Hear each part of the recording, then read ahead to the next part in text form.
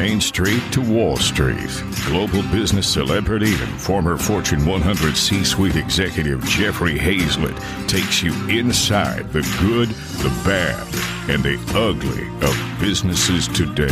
Saddle up. It's time for All Business with Jeffrey Hazlett. Many of us grew up playing video games at the arcade, and this decades-old industry continues to evolve and adapt itself to cater to the needs of their modern-day audience. There are more than 2.5 billion people around the world who play video games, reaching a market value of $256 million by 2025. Tommy Tallarico is a legend in the gaming industry, having worked as a producer, writer, developer. He holds 5 Guinness World Records for his work in the video game and live entertainment categories. Tommy is now the CEO of Intellivision Entertainment, a company that's using technology, creativity, and passion to bring families and friends together again. Guest hosting this episode of All Business is the C-Suite Network's Chief Community Officer, Trisha Ben. Most of us here today grew up playing some type of video game at the arcade. We actually know what the arcade is. And the industry obviously is scaling, to that $256 billion by 2025. It's absolutely enormous. Now, how are you reimagining what this industry looks like for the 21st century in what you're doing with Intellivision? Yeah, for sure. And to add to that, it's a $180 billion a year industry, but we've seen double-digit growth over the last 30 years. And then when the pandemic happened, the industry went up about 23%. So talk about a bulletproof bull market, right? And so, I've been involved with video games over 32 years. One of those Guinness World Records that you mentioned is the person who's worked on the most video games in their lifetime. My mother's very proud. Of course, my dad always said, right? My dad always said, all those quarters we gave you growing up finally paid off. I've seen a lot of the way the industry has changed from when I first got into it to where it is now. And to give you a quick overview of where does that $180 billion get distributed, right? Because there's 3 basic categories of gaming. The first category is mobile games. And so a mobile, out of that 180 billion, about 55% of it, and the numbers vary from year to year. But around 55% of that 180 billion is spent on mobile. And in fact, and again, these numbers fluctuate, so I don't want to get, exact and precise, but typically just in the United States alone, the average person spends around $90 plus on phone games every year, right? So that's kind of crazy. The other 25% is the home consoles, Sony, Microsoft, Nintendo. And then the final 20% of that 180 billion is PC gaming. They call sometimes referred to as the master race. That's how they these are the folks who spend $3,000-$4,000 on a rig, and so that's how the industry's broken down. So you'll notice that over the last 8 years or so, mobile has completely taken over the video game industry worldwide. And so now you look at the numbers and you say, okay, in regards to people playing and the demographics, where does that sit? So the hardcore gamers, which represent 45% of the market, so PC and then the home consoles, they are what considered hardcore gamers. That's about 200 million people worldwide. That's pretty impressive, right? Yeah. But the biggest market, the casual gamers or hyper casual gamers, and even consider themselves non-gamers. Oh, I don't play video games. I play Candy Crush for an hour every day on my phone, but no, I'm not a gamer. I don't play video games. That's 3.1 billion people who play hyper casual games on phones or, solitaire on PC or whatever, what have you. So that tells you a lot, which is basically when presented in the proper way, people are interested, no matter what your skill level, people are interested in interacting and playing video games. Okay. But where has the industry changed? When I first got involved in the video game industry in the late 80s, early 90s, we had things like the Nintendo Entertainment System. These were the platforms I was creating games for, right? The NES, the Game Boy, the Sega Genesis, the Super Nintendo coming on 89, 90, 91. And when I grew up, I'm 53 years old. I grew up in the late 70s, early 80s when, video games were something pre-internet. Video games were something that we did together. It was a community thing. You mentioned arcades, right? Mm-hmm. We all went to arcades. We went with our parents. We went with our friends. We went with significant others at the time, whatever. But it was a community thing. And Intellivision was my system growing up. So sitting down, playing video games with my mom and dad, with my younger brothers, with the neighborhood friends coming over, games were a communal thing. And we didn't have blood and guts and gore, and we didn't have bad language, and we didn't have, games were a lot more, I think, innocent back then. They were simpler. They were easier to pick up and play. There was more of a friend kind of cooperative or versus type of, modes that were available.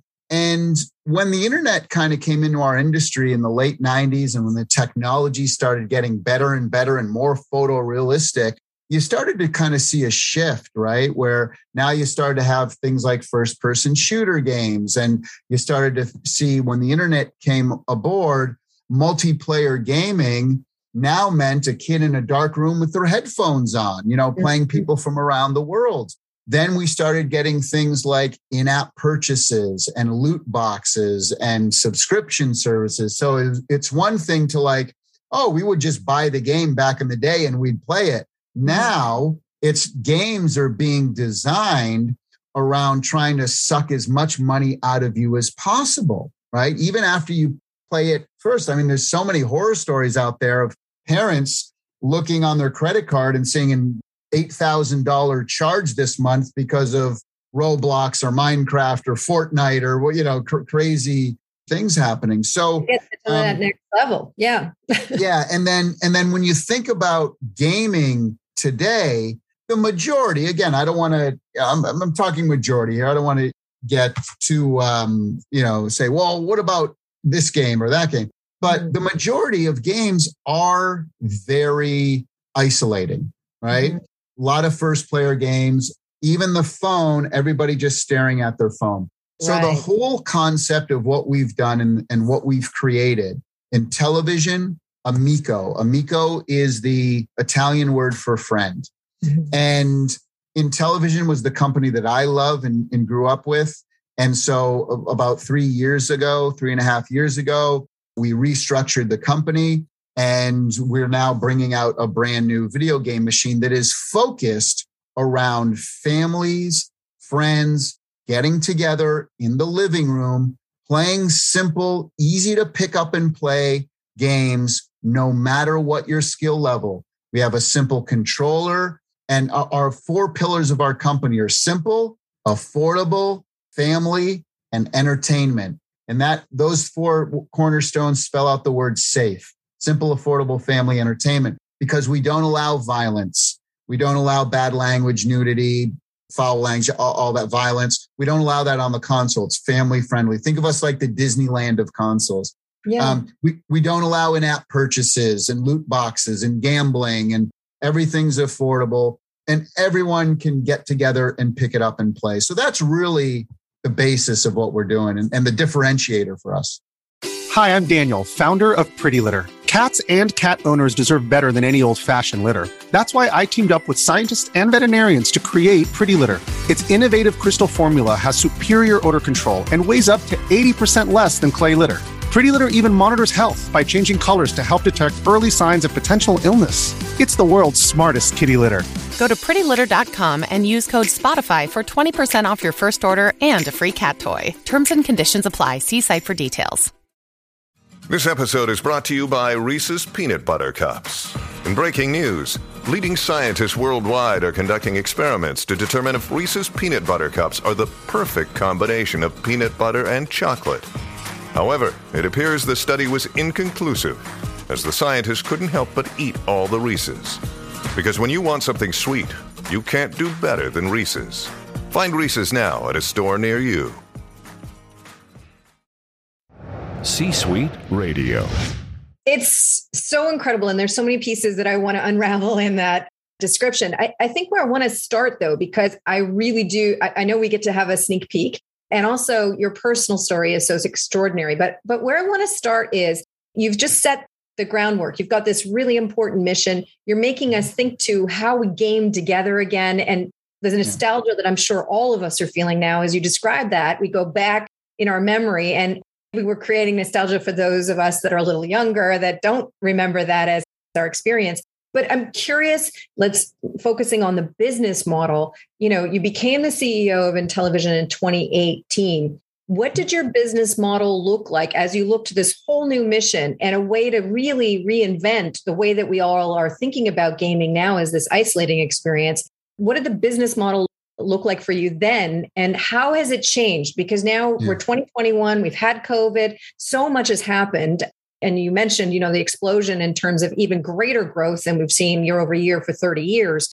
How has the business model changed, and where are you sitting with that now in terms of this extraordinary mission and a different take on what gaming is in our lives? The way we kind of structured our ecosystem and business model is that we didn't want to create something that felt was competing with Sony, Microsoft, and Nintendo. They have the big technology, especially Sony with the PlayStation and Microsoft with their Xbox products. They're cutting edge, bleeding edge, fastest chips, teraflops this, gigawatts that, whatever. We didn't want to play in that arena. You need billions of dollars to compete in that arena. Where we want to compete is with ideas. Where we want to compete is with passion. And the games that we want to create and the ecosystem that we want to create isn't about the most photorealistic graphics, right? It's great graphics that are acceptable, but we're not trying to create big, giant 3D worlds because now the controller gets super complicated. I can't even play games with my wife or my mom and dad anymore because it's just the controller's a non-starter. It's very complex to get into most video games these days, right? And so for us, it was important that we made money on the hardware, but also that we kind of owned the software as well. And so we created a really amazing platform for developers. So, because one of the things that we wanted to do is, you have to have great games. I could create the greatest video game technology console in the world, but if the games aren't fun and if people don't want to play them, then it doesn't matter. We recognized early on because we're all developers. I mean, the team that we've put together at Intellivision is pretty amazing. We have over 600 years of video game experience just on our core executive team. I mean, these are the best of the best who've worked on the greatest selling platforms and products and games of all time. And we're all game makers, though, right? So that's the big differentiator for us is that we're not a bunch of suits who are looking at just spreadsheets and, this gaming thing's supposed to be pretty hip these days. How can we make money doing that? That never ends up working well. That never ends well, So we are game makers, successful game makers and content creators who've created this platform and ecosystem for others to thrive in.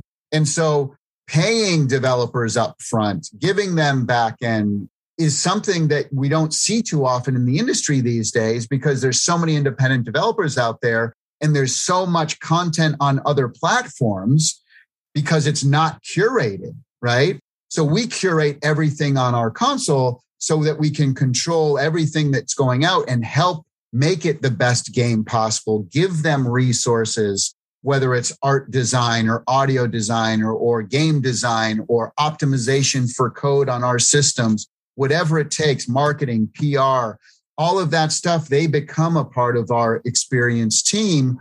And that's what makes the platform so great is we don't have to spend $5 to $10 million creating games either, right? So independent developers, super talented people that maybe have anywhere from 3 to 10 people on the team, and they can work 6 to 9 months to create something extremely amazing and simple and easy to pick up and play for everyone to do. Because remember, complexity is not what we're about. Photorealism is not what we're about. Let's get back to the core of what made gaming great. Fun, right? As long as it's fun and it looks decent, then that's all we can ask for. And that's where we've really hit it out of the park. We currently have 50 developers around the world working on games for us. We have about 20 of them are complete already. And so, the hardware is complete. We really have an amazing thing. But you're right. Yeah, 2018, when you're sitting down, doing the business model, you certainly don't have a line item in there that said, world's going to shut down for a year. Worst economic downturn and unemployment in 100 years, since the Great Depression. You don't do those things. So, you don't put those things in there. You have contingency plans, but not that, right? Yeah. And so for us, it's rolling with the punches. It's coming up with new creative ways to keep our head above water. They call it hardware for a reason, because it's hard to do. So that's in normal circumstances, putting out a product like this is like, against all odds, right? But then to do it a pre-revenue startup, basically, to do it through COVID and survive and make it this far and have the product, that means there's some magic behind it. That means there's some fate behind what we're doing. The universe has aligned, the stars have aligned. This is going to make it to market. Yes, grit and determination and never giving up, but there's a higher power involved, I think, at this point as well, because, many other companies, much bigger post-revenue, have failed, during the last year and a half, unfortunately. So we've had to do everything we can. We've raised $17 million over the last 2 years. And I got news for you. Not a single VC. It was all private money. All private money. Because when people sit down and they play it and they hear our story and they understand this huge gaping hole that is currently in the video game market right now, and they see the numbers and they go, my gosh, and then they see the returns. Mm-hmm. I don't want to say it's easy, but it's understandable why any investor can look at this overall picture and go, wow, that's worth taking a risk on, because everything's in a risk. Yeah. I mean, you said it's not easy. I mean, at the end of the day, you're creating that opportunity, right? You obviously are providing that great leadership. You've got a great team in place and you're bringing in those resources and playing them to their best advantage, right? In terms of the developers and so on that you're working with worldwide. That's not by chance, right? That's driven by a passion that you lead as the CEO and certainly the majority shareholder. So I would really love for you to share that passion. You have this incredible history in the gaming industry, your passion for music, your passion for gaming, and how you've created this groundswell of support to understand that whole, the opportunity here. And how have you captured that? How have you really brought that personal story, that personal history and passion to this mission that you're on? How do you see that play out? All four of my grandparents were Italian immigrants who came over right before World War I via the Statue of Liberty in Ellis Island. And my grandfather would always tell me about, look, if you can find a vocation that you love and that you're passionate about, you'll never work a day in your life. It'll always seem like it's something that you love and you're passionate for. But he also always said too, if you can provide value and trust to consumers, the success follows, right? It's not always about the bottom line and the profit margin and the spreadsheet, doing something you love, that comes out, like if you really truly believe in a product, and you look at folks like Steve Jobs and Elon Musk and, some of these great guys, amazing people over, the last couple decades where they've driven their companies by passion. Yeah, I work 20 hours a day. If you consider this playing video games and work, but obviously it's more than playing video games. But it's what I love to do. And so I don't view it as, oh gosh, I got to get up today. And there's challenges every single day. Yes, there's pressure and stress, but when you truly believe in something, and every person that we hire, we have about 60 employees around the world, and I would rather hires somebody who maybe is less experienced, but more passionate about what we're doing than somebody who's more experienced, but less passionate and is going to look at it as a job. So picking the right team members is also surrounding yourself. I can't do everything. Surrounding yourself with the talented people who have that same kind of passion that you do becomes very important. It's the key to the organization and the product success. And when you walk into Intellivision, any of our offices, you feel it. You feel it the second you walk in, people laughing and having a good time and happy and creativity, just, and ideas bouncing out of every corner, off of every wall and ceiling. So that's important, creating that kind of atmosphere that people who you work with, we never say people don't work for us, they work with us. When you have that kind of environment and there's 60 people who are just as passionate as I am, you can really do amazing things. But trust and value, that's always something that we put in every ounce of energy into every part of the project that we can. Absolutely. At Evernorth Health Services, we believe costs shouldn't get in the way of life-changing care, and we're doing everything in our power to make it possible. Behavioral health solutions that also keep your projections at their best? It's possible. Pharmacy benefits that benefit your bottom line? It's possible. Complex specialty care that cares about your ROI? It's possible. Because we're already doing it. All while saving businesses billions. That's Wonder made possible. Learn more at evernorth.com/wonder. C-Suite Radio. Frequently, for those of us as business leaders, we've excelled in sports, or it might be music. There's all kinds of things where we've learned how to really succeed as a team member or as a leader of a team. And I'm just really curious, when you look at the gaming industry and the experience that you've had starting out as a gamer, I'd love for you to share the story of how you got into gaming, by the way. But what are the things that we can learn from the gaming industry or from the gaming experience that we can apply to our businesses and our success as we push through all of those challenges that we all have as business leaders? Yeah, I mean, the gaming industry is really kind of still like the Wild West. So I don't know if it's like, there's that one famous scene in one of my favorite movies is Raiders of the Lost Ark.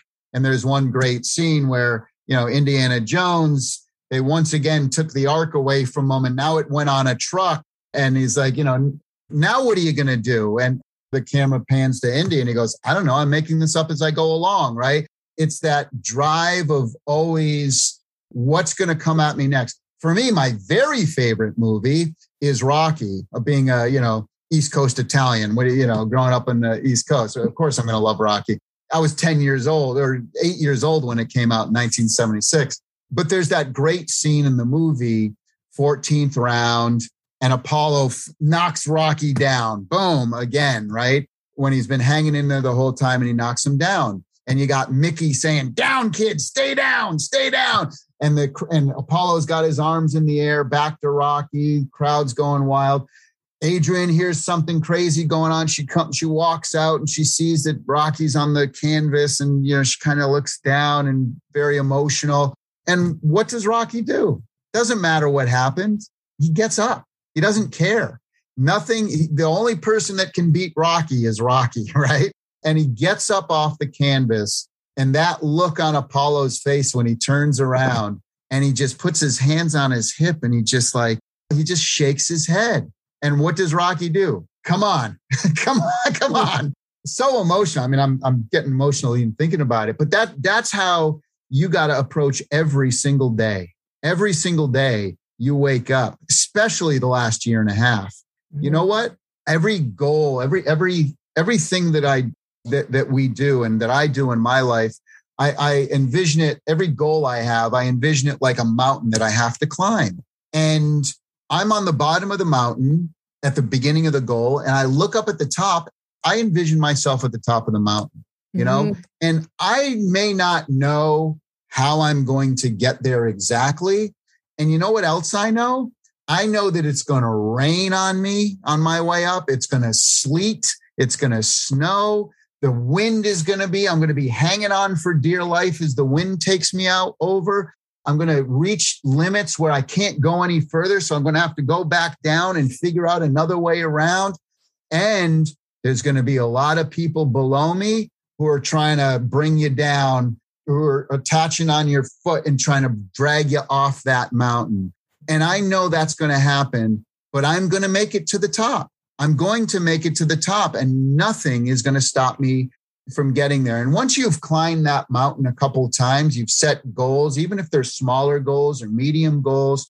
And when you never give up and you never take no for an answer and you get up there, then you have this sense of like accomplishment and go, you know what? Now there's a big mountain over there and there's a medium mountain over there. And there's a really big one over there. It's just a matter of going and doing it at that point. Once you've won, then you get that confidence, not arrogance, but confidence. Once you have that confidence to do it. And that's really what drives me every day. I'm a big believer in The Secret and positive mental attitude and abundance and gratitude. And I got my vision board over there, and I wake up every day thinking about it. And every day is a challenge, and we're going to figure out how to get through it. I love that. I've always used the idea of a Rubik's Cube. As the leader of the business, it's like you get one side that's all lined up. It's beautiful. It's all green, and then it's like you have to mess up that beautiful green side to get the next side, and you're constantly manipulating the squares to get to, two sides, side four, but now you're making me think Donkey Kong Jr. I got barrels being thrown at me while I'm trying to climb up. I absolutely love that imagery and that notion that you never give up. And sometimes you have to go back, and then that gets you further forward. And now we need to bring our teams along as well. So as you think to this, and I know I'm going to hand things over because I know there are going to be all kinds of great questions from our community that's here in the meeting and also watching live streaming as well. But as you look at what you've done, your career, and then 2018 taking on this role and leading through this mission. And by the way, I know everybody's going to want to see the unit as well. I got a couple. Absolutely. So, but what is the biggest surprise? The thing that in taking on this role, obviously there's a ton of nostalgia. There's a really clear mission of creating that safe offering that there's opportunity for in the market that we need in terms of our digital lives now, and our family life and our friend life, all of that.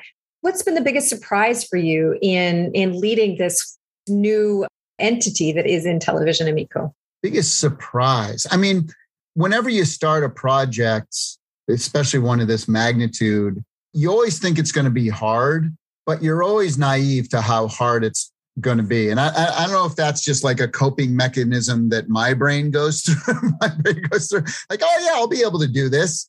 But to get to point A to point B, to get to the top of the mountain, it's like, oh yeah, I can get there. The surprise is, as hard as you think it's going to be, it's always like 10 times harder, And I think you have to prepare yourself for that, right? You have to, whatever your vocation is, whatever your business is, whatever your goal is or your career, in order to succeed, it is very, very, very rare that anything's handed to you. You have to do it yourself. It doesn't get easier.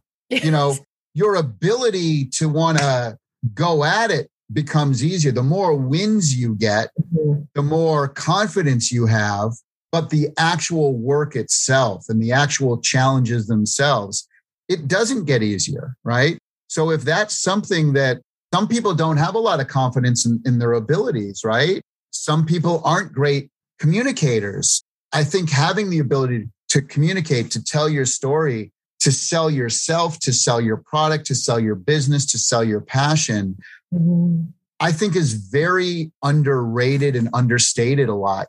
People are like, oh, well, talent is everything. All it takes is talent. No, networking and the word C-suite network, right? Networking is half the game. That's just as important, if not more important, than talent itself, right? The famous saying in Hollywood, it's not what you know, it's who you know. But in Hollywood, it's not what you know or who you know, it's who your agent knows. And so, now the latest I've heard on that, I just heard this yesterday, is beyond those three things, it's who knows you. And who so, knows you? Yeah. Right? Right. Yeah. Yeah, exactly. And so I think that plays such an important, which is great, right? Which is why C-Suite is such a network, is such a great platform for people to, understand, meet, learn, network, with others. So that's so important. And when I speak to college kids or anyone about this stuff, that's one of the one things that I say more than anything. You can do it now. The person sitting next to you in class could be the next Steven Spielberg or the next Elon Musk or the next, Bill Gates. Who knows, right? You can start that networking now. I find that we all listen to this stuff and we understand it. But I think the difference between the 1% success stories and the 99 who failed, I think the difference is that those 100 people could all hear the same, watch the same thing, read the same books, understand and recognize the same thing. But it's that 1% who actually went out and did it every single day. They didn't think about it. They didn't talk about it. Yep. They got up every day and did it. And they certainly didn't wait till it was perfect, right? Exactly. Yeah. You can't win the lottery if you don't play every day. You're listening to All Business with Jeffrey Hazlett, brought to you by C-Suite Radio, a podcast network featuring today's top business experts and is part of the C-Suite Network, the world's most trusted network of C-Suite executives. Find this and other business podcasts on c-suiteradio.com.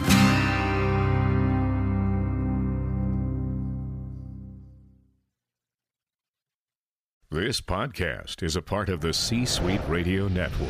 For more top business podcasts, visit c-suiteradio.com.